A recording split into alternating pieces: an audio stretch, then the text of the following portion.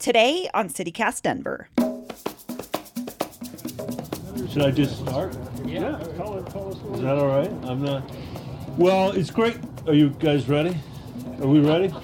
Colorado rolled out the red carpet last week for Secretary of Transportation and former presidential candidate Pete Buttigieg, who was in town to help kick off our next big infrastructure mega project, rebuilding and expanding I-70 at the notorious ski traffic bottleneck Floyd Hill.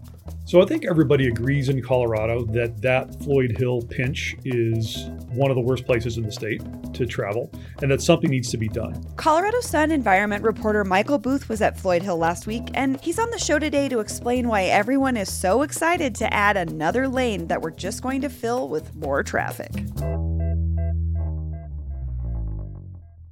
Today is Wednesday, March 2nd, 2022. I'm Bree Davies, and this is CityCast Denver.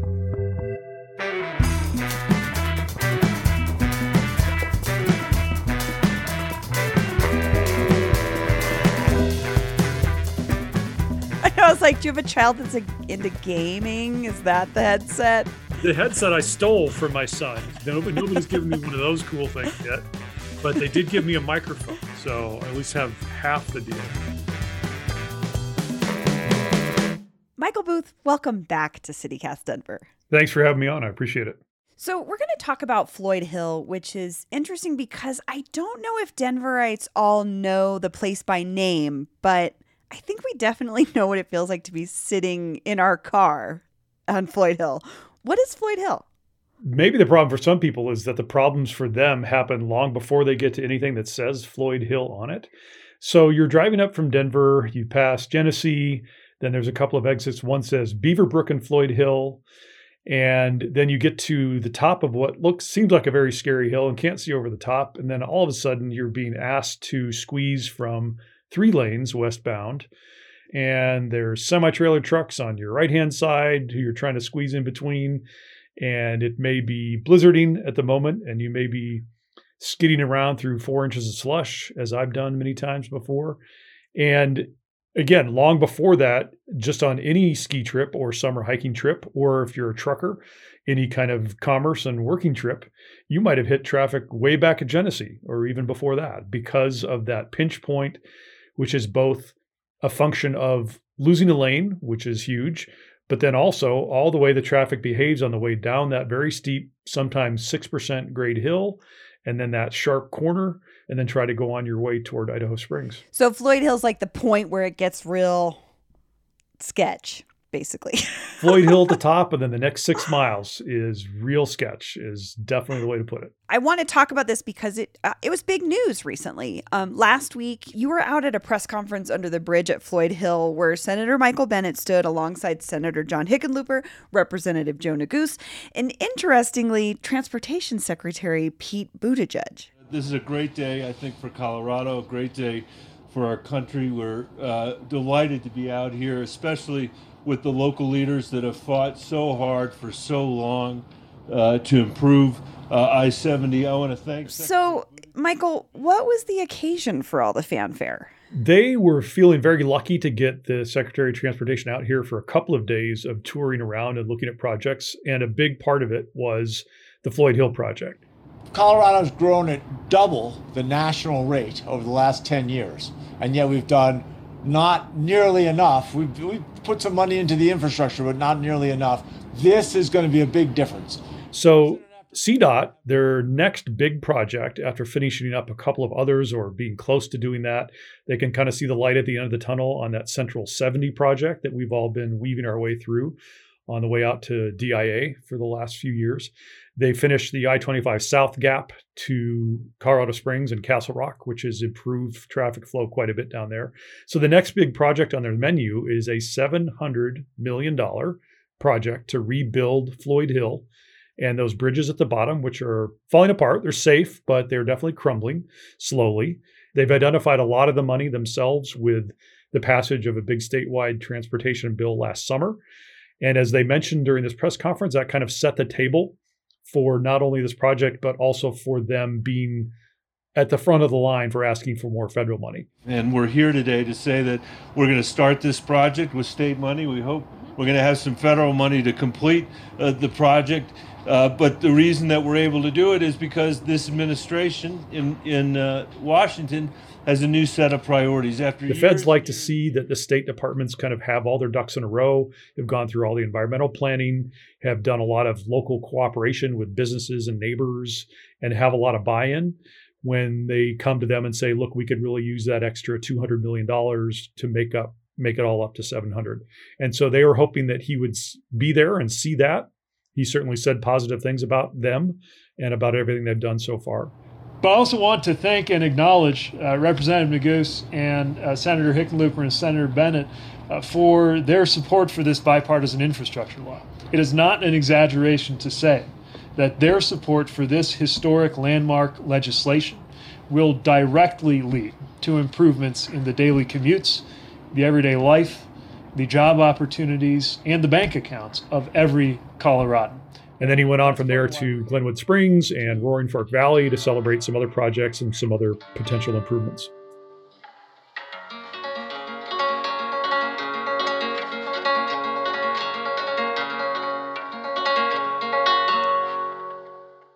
At Evernorth Health Services, we believe costs shouldn't get in the way of life-changing care, and we're doing everything in our power to make it possible. Behavioral health solutions that also keep your projections at their best? It's possible. Pharmacy benefits that benefit your bottom line? It's possible. Complex specialty care that cares about your ROI? It's possible. Because we're already doing it. All while saving businesses billions. That's Wonder made possible. Learn more at evernorth.com/wonder. So we have to talk about the environmental impacts of a big project like this because the Colorado Department of Transportation just implemented new rules forcing them to consider greenhouse gas emissions for big projects exactly like this. How does Floyd Hill fit into those new rules? It's a good question. And so the state said in passing these rules that CDOT is no longer just an agency that's there to lay pavement. They also have to consider overall demand management and transportation and getting people from one place to another without necessarily burning fossil fuels. And that's now an official part of their mission. So how does this project do it? Well, first thing that Shoshana Lew says as director of CDOT is that even when we made those rules, we allowed for the fact that there are some projects where the pinch points are just so bad that they need to be rebuilt almost regardless of the greenhouse rules. But having said that, they did take greenhouse rules into effect as they planned this project. And that part of their solution for that is that they want to use the new Mountain Express lane that they'll be building to make the area down Floyd Hill a 3-lane westbound highway. It will be tolled. It will probably have an HOV element to it as well. But they're going to add a bus service that can run in that lane. And they're calling it Pegasus. Yeah. Tell me about Pegasus. How is that supposed to work? So you may know about Bustang already. Bustang is going all over the state. The state has become quite a transit agency or transit manager with buses in all directions. The big Bustang cannot travel in this 3rd Mountain Express lane through most of the mountains. It's not up to federal safety regulations to run full-time for big trucks and big buses. So you have to come up with another solution. So they have these small buses that I think are 14 or 15 seats. They're going to have Wi-Fi. They're going to have other creature comforts. And the hope is that they will be running these regularly throughout the day and throughout the week from Union Station with different stops at the Federal Center, then up through Genesee and Avon, and in between stopping in Frisco and Silverthorne. Idaho Springs is going to have a transit hub for these things. And the idea is that people will use that, but then also the people who are stuck in their trucks, stuck in their cars, stuck in the full-size Bustang in that second lane over will see little Pegasus flying by in the express lane, and people say, well, maybe I should start using transit next time I go to the mountains. I'm so conflicted about this because I love that idea in concept. I'm just thinking about an execution. Like my family has a condo in Frisco, and like we pack up our car with all our stuff for 3 or 4 days. And then we also use our car once we get up there to go from Frisco to Breckenridge, or you know what I mean? And I wonder if offering folks this alternative that's really enticing, right? You're saying Wi-Fi and like the other creature comforts, like making it as like enticing as possible. Do you think that's really going to get folks out of their cars? It can be a hard sell, but they've had really good take up on Bustang. They're hoping for the same with Pegasus. It's going to take a couple things. On one side of the ledger, you're going to need the mountain towns and the state to do that last mile. So you get off at a transit center in Frisco, or you get off at transit center Idaho Springs.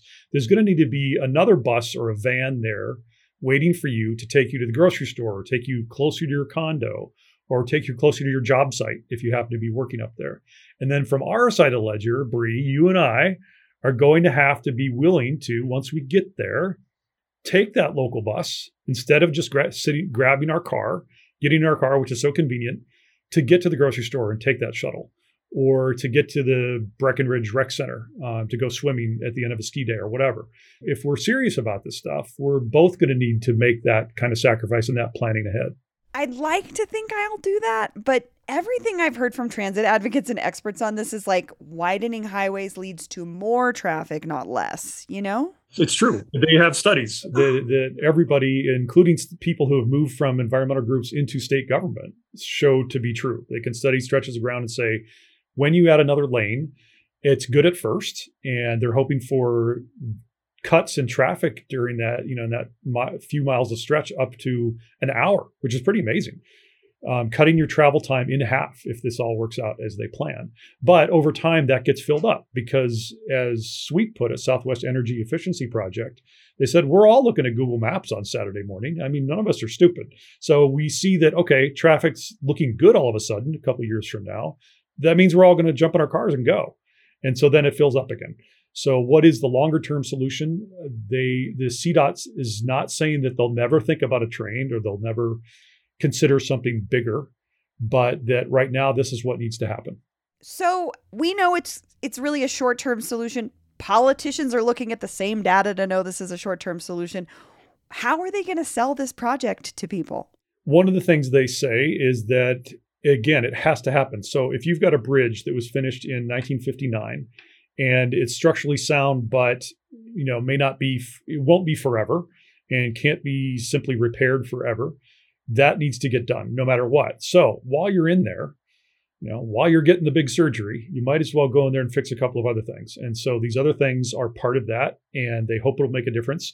There is a bit of wishful thinking that may or may not turn out to be true. We'll have to see about getting people into things like Pegasus, getting people into Bustang, getting them to carpool more.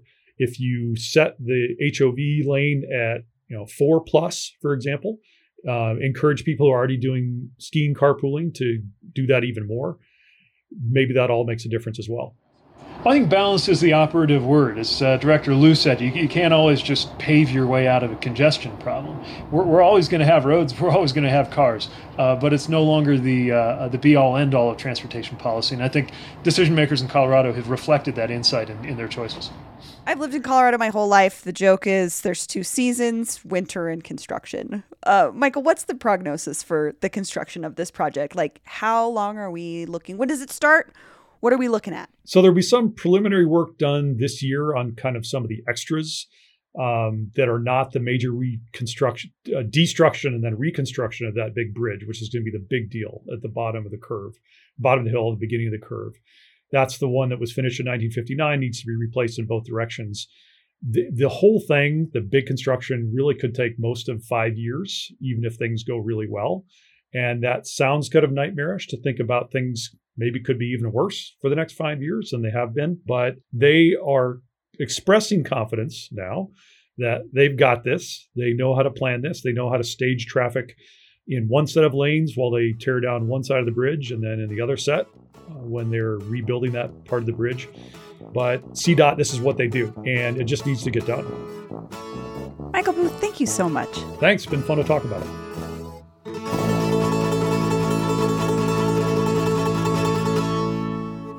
And here's what else is happening in Denver today. Late Monday night, Aurora City Council approved Mayor Mike Kaufman's proposal to institute a camping ban in Colorado's 3rd most populous city. This comes nearly 10 years after Denver instituted its own camping ban, which has been used to justify near-constant sweeps of our unhoused neighbors and done nothing to address underlying causes of homelessness. Needless to say, I hate this. On a more melancholy note, they're finally demolishing the old Ramada Inn on East Colfax. In its place, a new mixed-use development with first-floor retail, which is fine. I shared some stories and reminisce about good times on Colfax in our newsletter today. So head over to denver.citycast.fm to read that and subscribe. That's all for today here on CityCast Denver. If you enjoyed the show, why not take a minute to tell a friend about us? Rate the show wherever you get your podcasts and subscribe to that newsletter I mentioned. We'll be back tomorrow morning with more news from around the city. Bye!